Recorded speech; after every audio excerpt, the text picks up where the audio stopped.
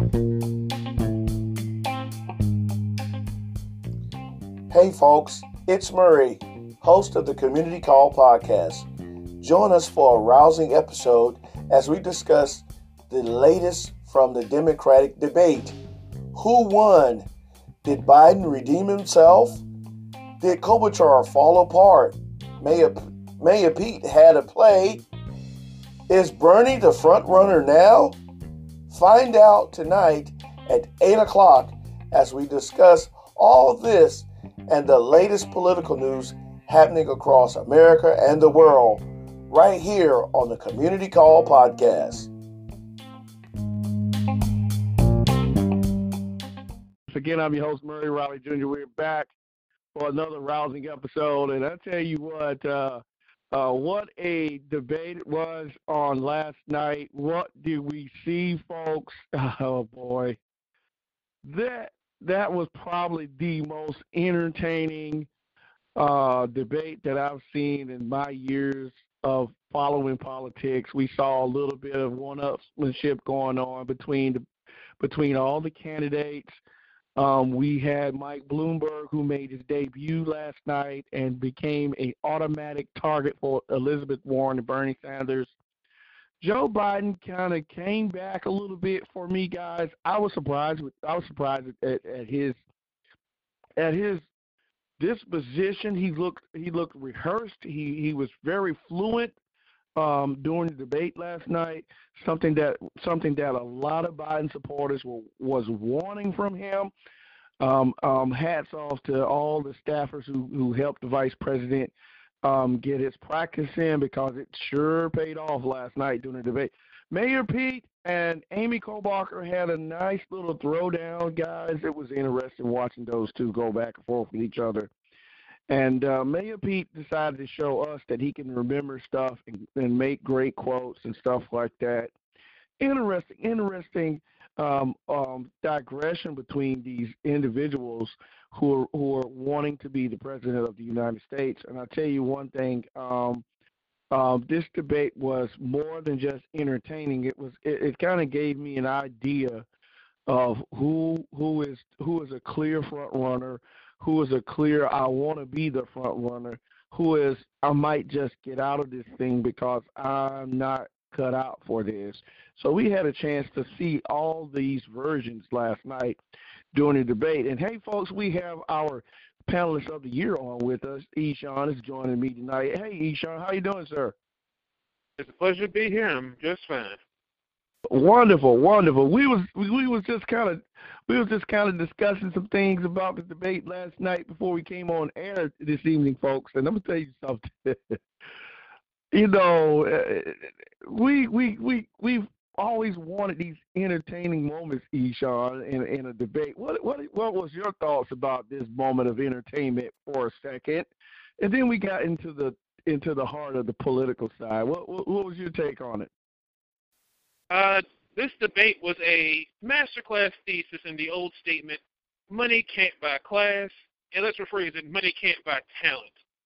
For as much money as Bloomberg threw around, he came in here thinking, so let's be honest, he had the idea of, he talked to everyone like, oh, I could fire you at any moment. It doesn't work when, A, no one works for you, and B, you're just another scrub when you're just another person on the podium. Yeah. You know, one thing, it looked like Bloomberg was uncomfortable for a second there. And I kind of felt like the placement of Mike Bloomberg at the end of the dossier kind of lended itself to, okay, there's one more person up here on this stage, and he's not welcome, but we're going to welcome him anyway. It kind of felt that way. I know the Bloomberg folks were kind of wondering, was this placement a strategic move in efforts to place him down by Elizabeth Warren and Bernie Sanders, and not by Joe Biden or not by Mayor Pete or Amy. So he was pretty much in a position where the folks who don't like billionaires and millionaires really, really, really railed on him for a second, Sean. What was you thinking? You know, Bloomberg didn't have a lot of great comebacks to kind of fend off these attacks by Elizabeth Warren and Bernie. So how did you feel about that? Obviously, he came in expecting that he is, as I said, he is the embodiment of everything wrong with billionaires. That insular, I could literally swear in the back of my head, I know exactly what he was thinking coming in. Oh, all my friends tell me these are great ideas, and I'm a genius. I'm going to walk out and spout what I've always been said, and my yes men say he's genius, and I'm going to win. Yeah, And just like that, just like every cocky boxer who walks into the ring and doesn't do any practice or training, he ends up on the canvas in 5 seconds flat. Yep, you're right. You know what comes to mind? Immediately when you think boxing, you go to Apollo Creed, Rocky, and Rocky Balboa, and that's the first thing that comes to my mind. This guy came in unknown off the street, and he's knocking around the world heavyweight champion. And the rivalry ensued after that. And if you look at this situation, this is a great metaphor for the debate. Everyone, you saw all these contenders go after Mike Bloomberg and what he represents, millionaires and billionaires, as eloquently as I can say it, as Bernie he can say it so quickly. One thing that came from this debate, I thought, Sean, was everybody had their talking points in play, and it seemed to me everybody was well rehearsed. What's your take on that? Honestly, this is debate number 9. If you know, at this point, it's not about telling the world who you are. In the 9 debates, someone should know who you are. I'm again not looking at you, Bloomberg. That's why you can't just come in, buy your way in, and just expect to get it. Practice takes perfect. At this point, at this point in the election, everyone should know who you are. That's why all the people who nobody knew who they are have already left. This is where the real primary begins. You can't just say, "Ta-da, here I am." Steyer beat him to the punch. Steyer actually did the smart thing and got in earlier. It's not helping him now, but at least he has a, here I am. Yeah. One thing that was interesting to me that Tom Steyer did not qualify for this debate, and I was just wondering what was the parameters that kept him off the stage, and I was wanting those folks to tell us why Steyer didn't make the debate stage. I know Nevada is very strict on making sure you have enough delegates, or you making sure you have enough of support that would give you viability before they would actually put you on the debate stage with all the other candidates. It's just kind of strange to me. I was just wondering what was their protocol to keep Tom Steyer off the stage. I think he contributed a lot the last time in the last debate. So it's just interesting that he didn't get an opportunity to speak. So what's your take on Tom Steyer at this moment, Eshan? Again, look at what Bloomberg's been doing. Have you noticed he's been spending money on the Democratic state? He's been actually putting money into the Democratic state grassroots thing. Right. Again, Bloomberg has been spending billions of dollars just to get his name out here, and he thought that's all he needed. That, oh, look, I'm a millionaire, and these rubes won't know. If I just keep telling these rubes what I think, what I want them to hear, it'll be fine. Right. Didn't work when your record matters. That's what Elizabeth Warren caught you on with those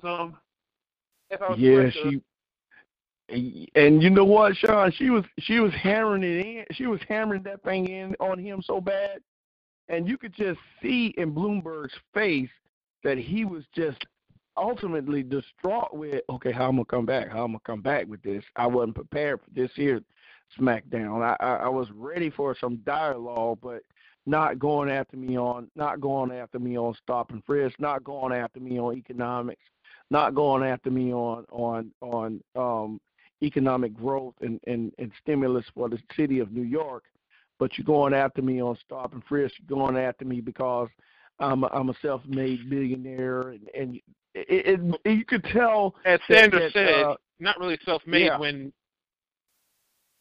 your workers are the ones who made you rich. Let's keep that in check. Right.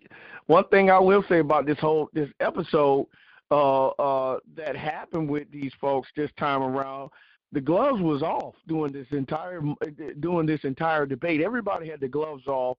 One thing that struck me was the moment where we had an exchange after the question was directed to Mayor Pete.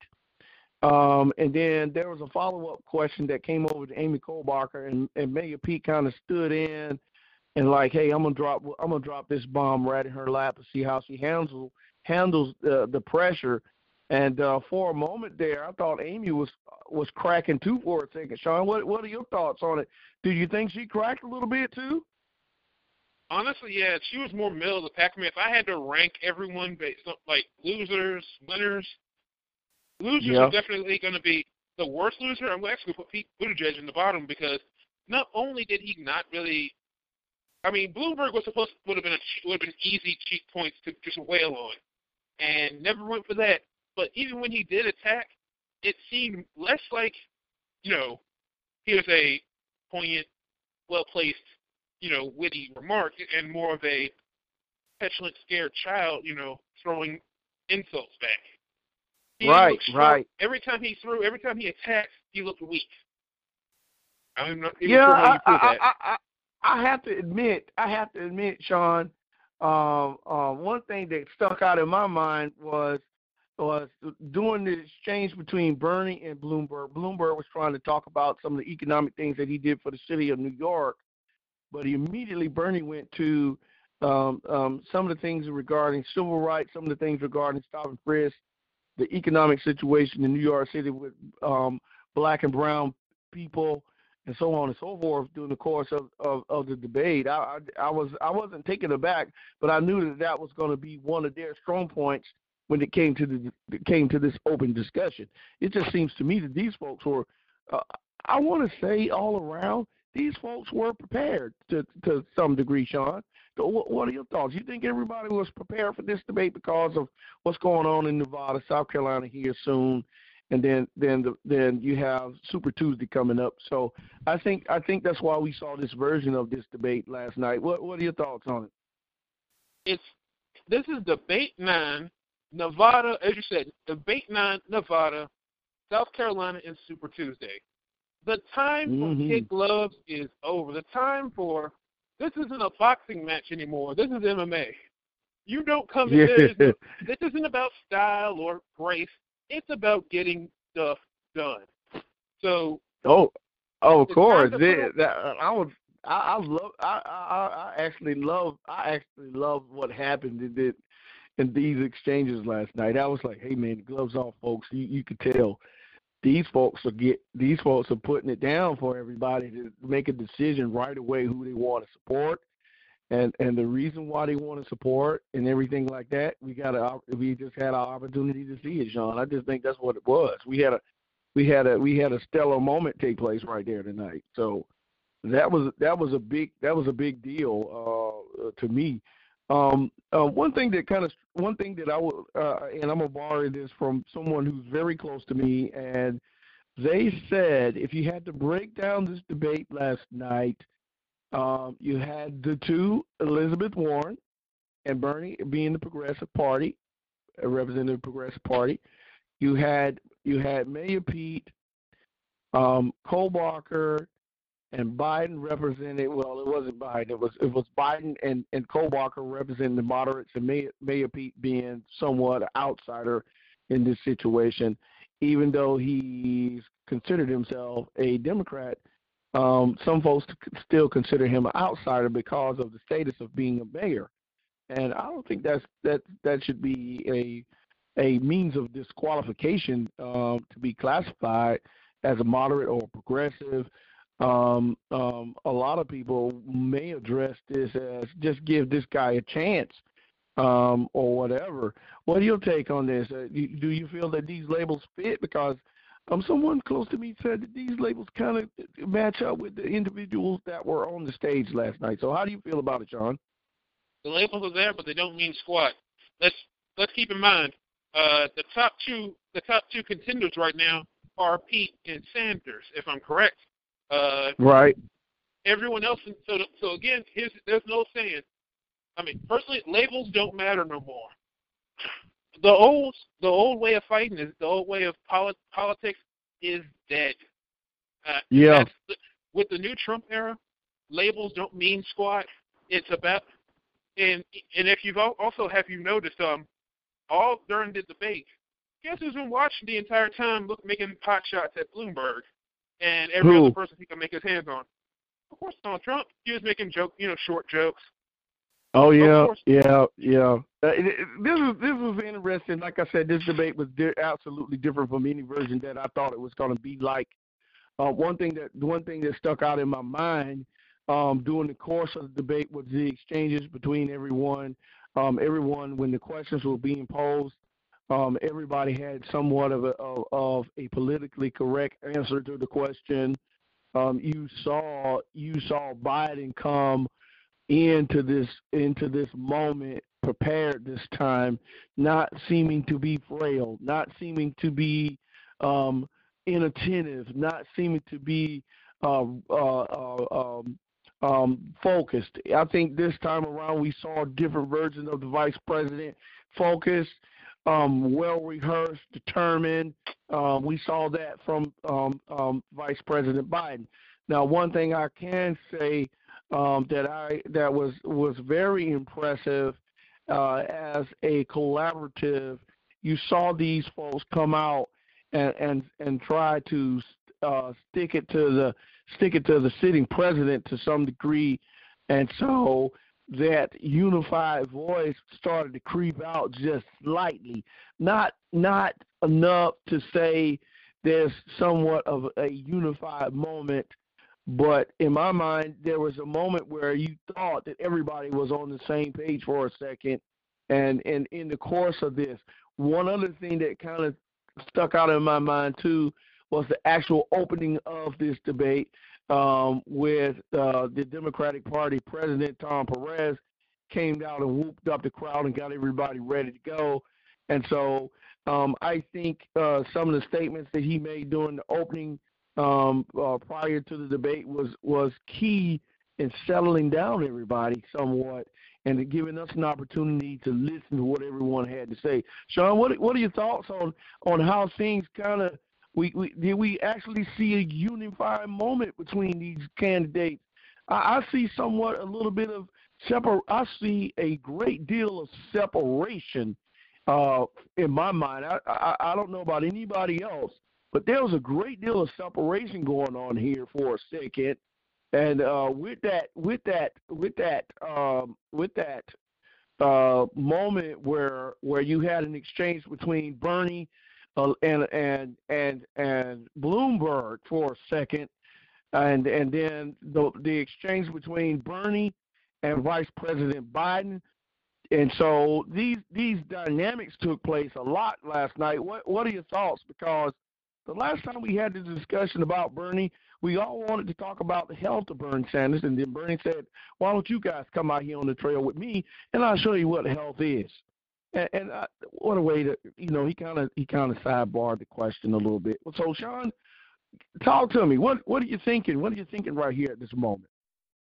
In the matter of Bernie himself, everyone has that little scare, but ever since then, I'm telling you, if the dude hasn't changed in ages, like he has that grit, like for being as old as he is, he's tough. But honestly, I'm not a big Biden fan, but yesterday I will say I saw glimpses of the old Biden who ripped into Ron Paul when Obama went up against Romney, and I saw when he beat Palin and Ron Paul. I saw flashes of that. He got down at the end, but I'm going to use a House of Cards term.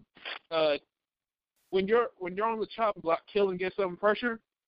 Remember, Biden was the face of the status quo.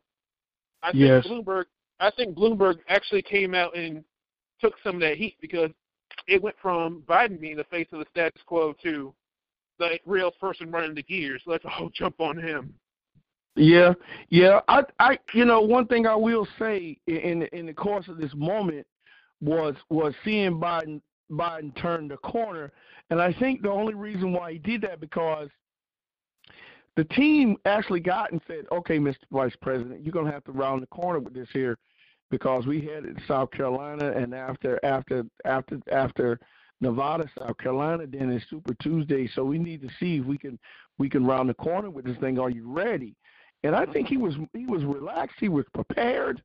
The way he walked into the debate, the camera was on him. He had a great smile on his face. He looked very confident to me.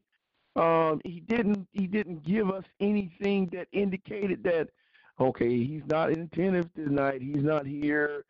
His last debate performance was way off, and so this one was a great recovery in my mind. I think it was a great recovery.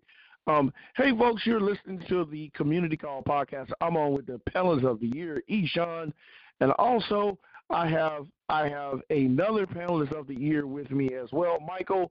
And we're going to bring Michael here into the show in just a moment. But Sean, what are your feelings? Because one thing about this moment, I think last night was we saw the gloves come off with these folks. We saw an effort to not show that we're just up here using talking points. We really want this thing to happen. I really want to be the president of the United States. And so that was impressive to me. How do you feel about it? It's, again, as I said, 2 more states till Super Tuesday. This is put up or shut up time. And if you're not getting into the point of giving it everything you got right now, you might have wanted to step out in New Hampshire, because at this point the kid gloves are coming off. This is what the kid gloves are coming off, and you got to be ready to step. You got to be ready to come out here and give everything you got if you're serious about this.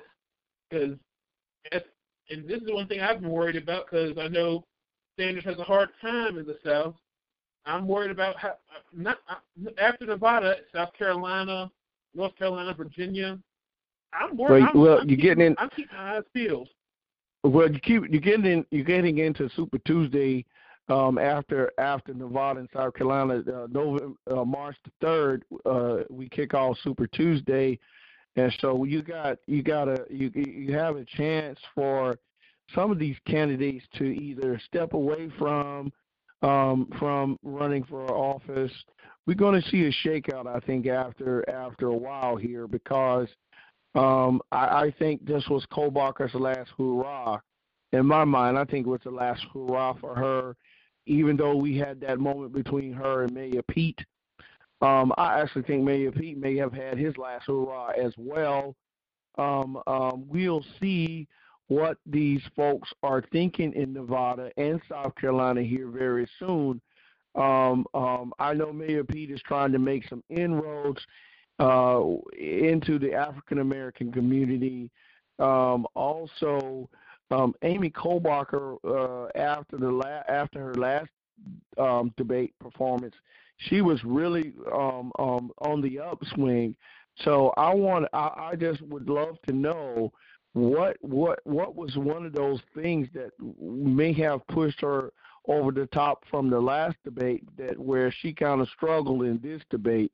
I think she was off her game a little bit, because Mayor Pete was coming directly to her, and he was quoting the facts. He was just giving her the business, as I can use in slang terms, as most folks would probably say. He was giving her the business, and she was off the beaten path for a second there. So, Sean, what do you think? You think that exchange between Mayor Pete and her was off the beaten path to some degree? Honestly, Pete is going after her because she's his closest threat. And right. But the big thing is, the person he should be going after is, again, playing devil's advocate. I kind of what the thing that I'm always keeping in the back of my mind is it's 6 moderate-like candidates to 2 progressives. And if you were to take all those people, if, say, for example, 4 of those 4 moderates drop out, they're more likely they're going to pull around the other moderates. Right. This is the thing. I like what you're saying, but this is the thing with me when it comes to this, and I'm just one thing that I love to say to folks sometime is when we at this moment where it's time to make a decision, most folks kind of already made one, Sean. I just think that we kind of seen last night as a display of who's got the courage to go forward with this thing, and who's going to carry the delegates when after Super Tuesday. We'll know when this thing shake out, because all 6 of them are not going to go forward. It's only going to be one person that goes forward after this, and we'll know for sure who it is after Super Tuesday. I really believe that we're going to get someone who's going to do this, and it's going to surprise us. Attack on Mr. Bloomberg in this matter. Oh, yeah. I know that there are still issues surrounding him and when he was mayor here in New York City. I would dare suggest that if anyone is to be highly influential in a potential, and I stress the word potential, Bloomberg versus Trump, it would be us New Yorkers, since we have endured them both before each of them went into the national political spotlight. And and I would dare say that there are plenty of New Yorkers who may still have unresolved issues regarding Bloomberg, even if he apologized for the stop and frisk. There are still other, certain issues that were brought up even at the debate that he's going to have to deal with, but he would probably be seen as reconcilable, and you could reach a reconciliation with him. But with Trump, Trump has not once apologized, nor recognized or been held accountable or taken responsibility for the heinous rhetoric that he has issued towards blacks, towards Latinos, towards Mexicans, towards Muslims, degrading every single minority group as rapists, as terrorists, as criminals. He even has not even apologized to the Central Park Five for calling for their execution, and then further doubled down on that call for execution once they were fully exonerated with the lame excuse saying that, well, at least if we had executed them, we would keep them from even thinking of committing a crime. It's the slander, it's the hate mongering and violent mongering, accompanied by the absolute falsehoods and putting targets on people's backs. You can never ever excuse that, and he has not once apologized for that. And I give it up for former Mayor Michael Bloomberg for calling Trump out. I will also say, since I mentioned all these things, that Mr. Trump should have never, ever opened his mouth regarding racial profiling and stop and frisk and calling Bloomberg racist when he needs to look in the mirror himself. And he has pretty much done 2 or 3 times worse than Mr. Bloomberg. Well, Michael, what was your take on the exchange between Mayor Pete and Amy Klobuchar? What are your thoughts on that? Because what an exchange these two folks had. Mayor Pete was able to seemingly get Senator Klobuchar off her game somewhat last night, and you could see her stumbling somewhat. So, what's your take on that? Because it was a very a very intensive dynamic for just a moment. What are your thoughts? If I had to come up with one single word to describe it, it's desperation.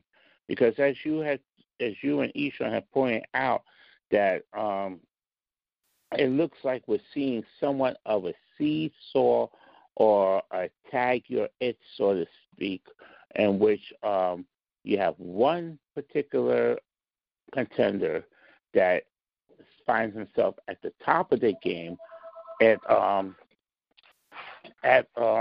me.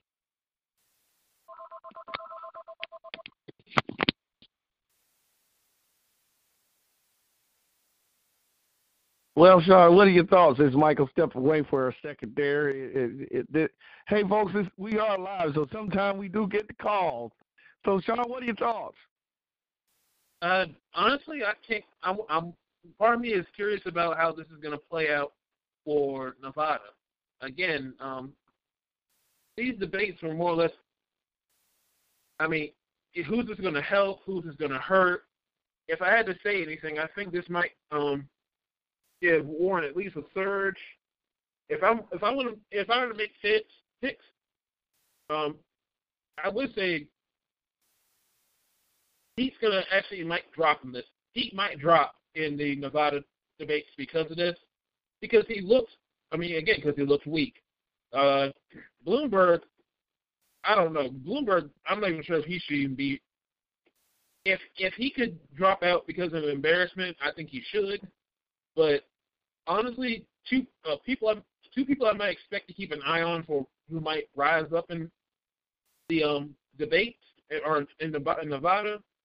Keep an eye on Warren. Keep an eye on Biden. But honestly, I think Sanders is going to win it off because he did perform well in that area in 2016, and he has a very strong holding there. Yeah, I agree with you. I think we had our shakeout moment last night amongst these 6 candidates. I really believe. I don't know if there's going to be another scheduled debate after this. I'm looking into finding out is there going to be another one. I don't know if that's the case or not. But amongst everything that had taken place from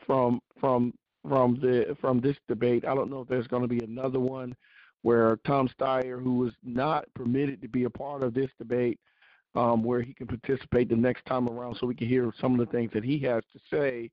I'm talking about Tom Steyer just a little bit because of the numbers that are reflective here in South Carolina about Tom Steyer, some of the inroads that he's made with the African-American folks here in South Carolina. But also you have to remember there's a heavy contingent of African-American voters who are supporting Joe Biden.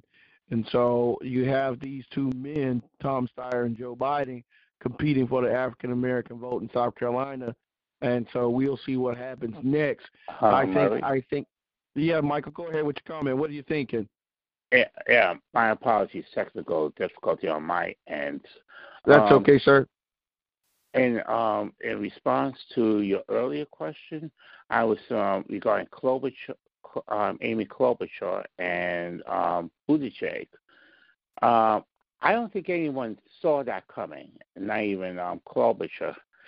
And, I'm very concerned about our contenders. That's why I use the word desperation, that they want to try to get back to the top of the ticket. It's like 1 minute they're up at the top, another moment they're sinking, and they may engage into desperation to try to get back to the top.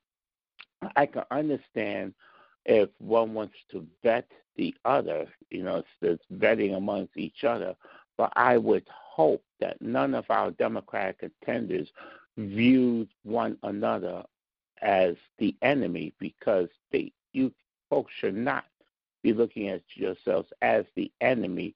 You all have a common denominator as to who that enemy is, and that is the current GOP person that is plaguing the White House. That's going to need plenty of disinfectant and spick and span once you finally get him out of office. I'm just going back to what Kirsten Gillibrand said when she was running about what's the first thing she would do with the White House. So, folks, please be careful on,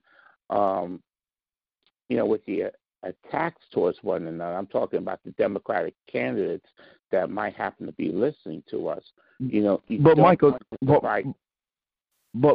these folks are continuing. These folks are continuing to be president of the United States. I kind of felt like all this friendliness was going to end at some point.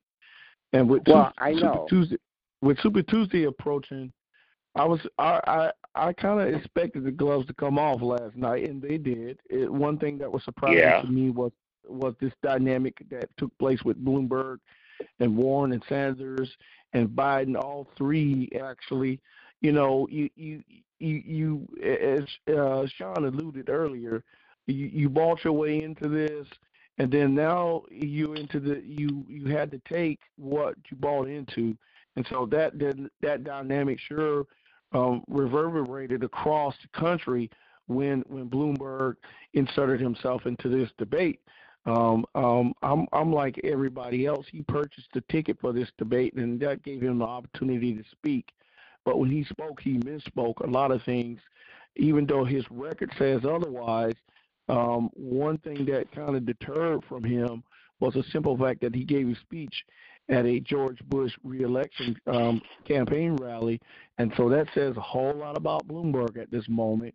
Now, one thing that I think may happen here, speaking from my perspective here in South Carolina, what may take place in a couple of days here with the voting in South Carolina, we'll see what the African American community has to say in regards to Tom Steyer and Joe Biden and Bernie Sanders and the rest of these folks who are running for president. I think a lot of African American voters are going to do Biden. It may be somewhat split because some folks are starting to support Tom Steyer as well.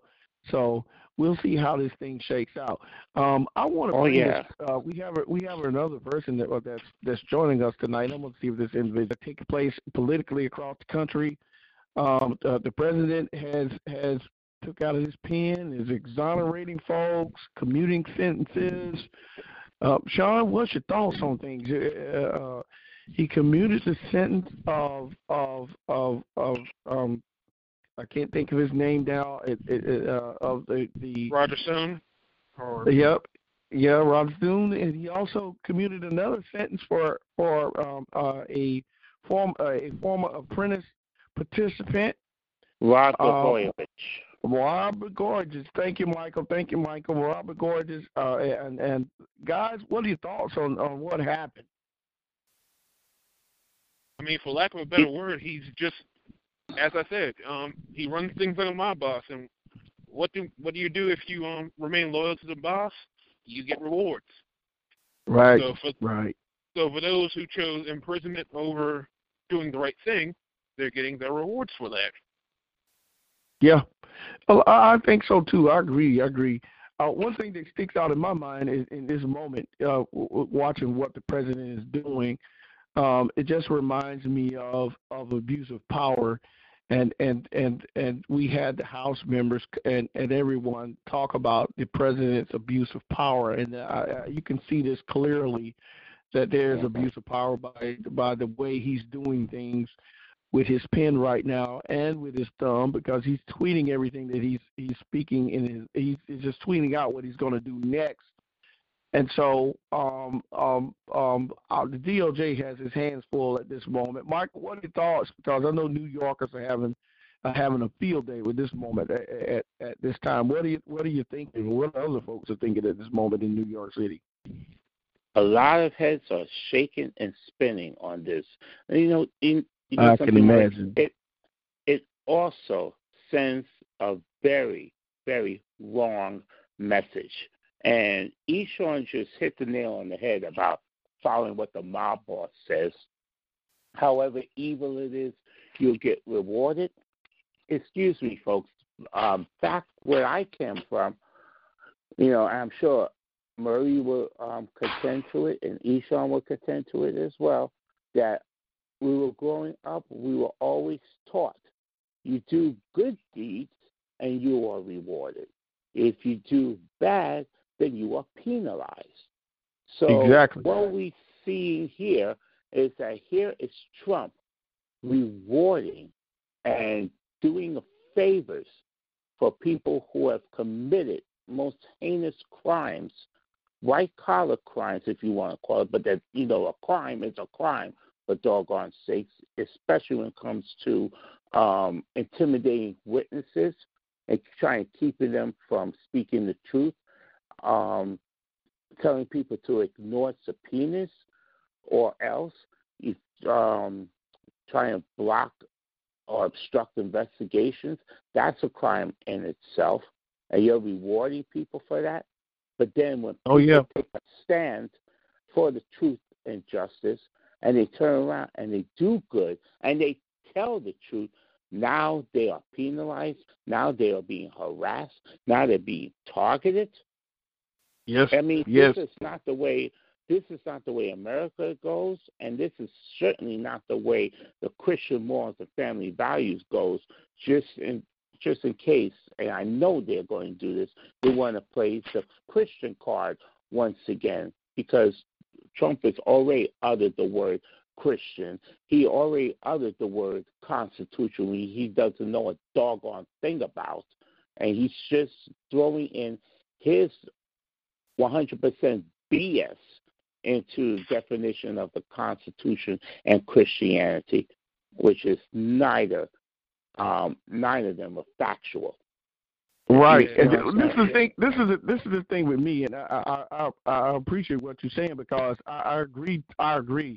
One thing about what we are seeing, folks, is we are seeing a president who's taken his office and it has turned it on its head, so to speak, and continuing to unravel the way the DOJ operates, and and also he's calling himself the chief in law enforcement officer, and that's almost it's scary to hear a president say these things. I don't know anybody who may be listening to this episode of the show. I am terribly afraid for a man to consider himself the chief in law enforcement officer of this country, and without any due recourse at all. Before you make a comment, Michael, I want to bring Sean in here. Sean, what are your thoughts about the president and his "I'm the chief law enforcement officer of America"? Honestly, actually, I'm gonna have to make this my last one because I'm actually have to head back to work. Okay. I'll make this my last key point though. What Trump's doing though really makes you wonder how much power has the executive branch been slowly consolidating over all this time. Right. Trump has done one thing. It's shown how much power the executive branch actually has. Yeah. And it was okay when there are people who had a sense of showmanship about themselves or had a certain rule style about them, but there's a reason why the checks and balances were put in place. It was because to balance off people like Trump.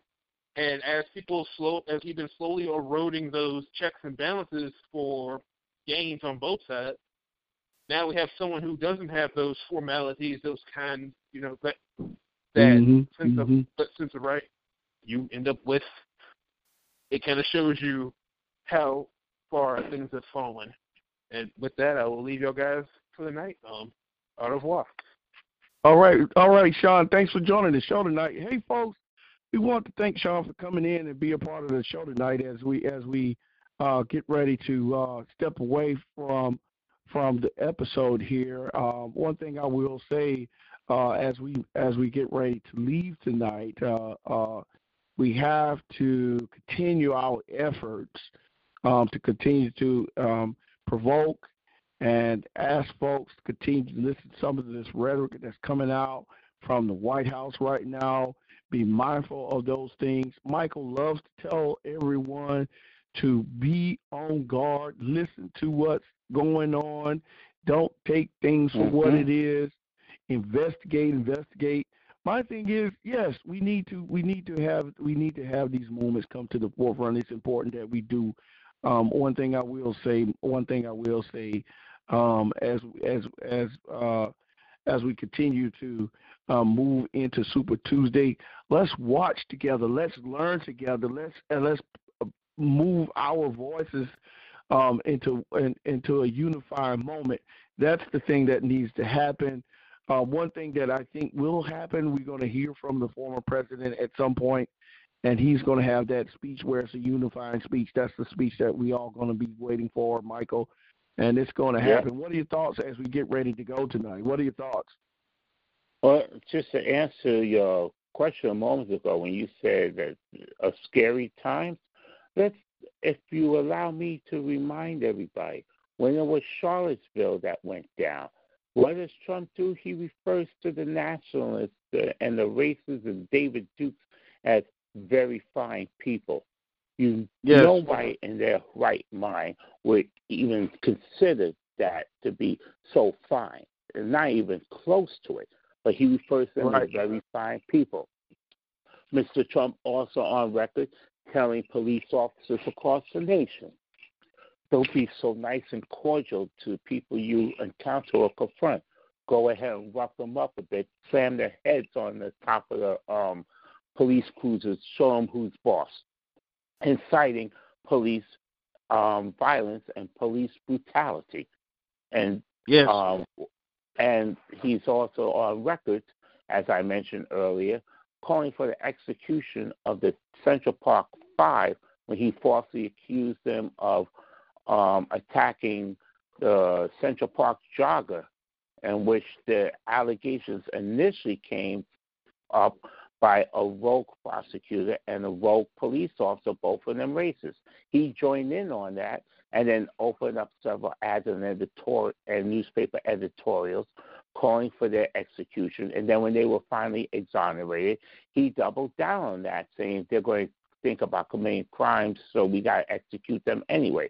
He is so dead wrong on all of this.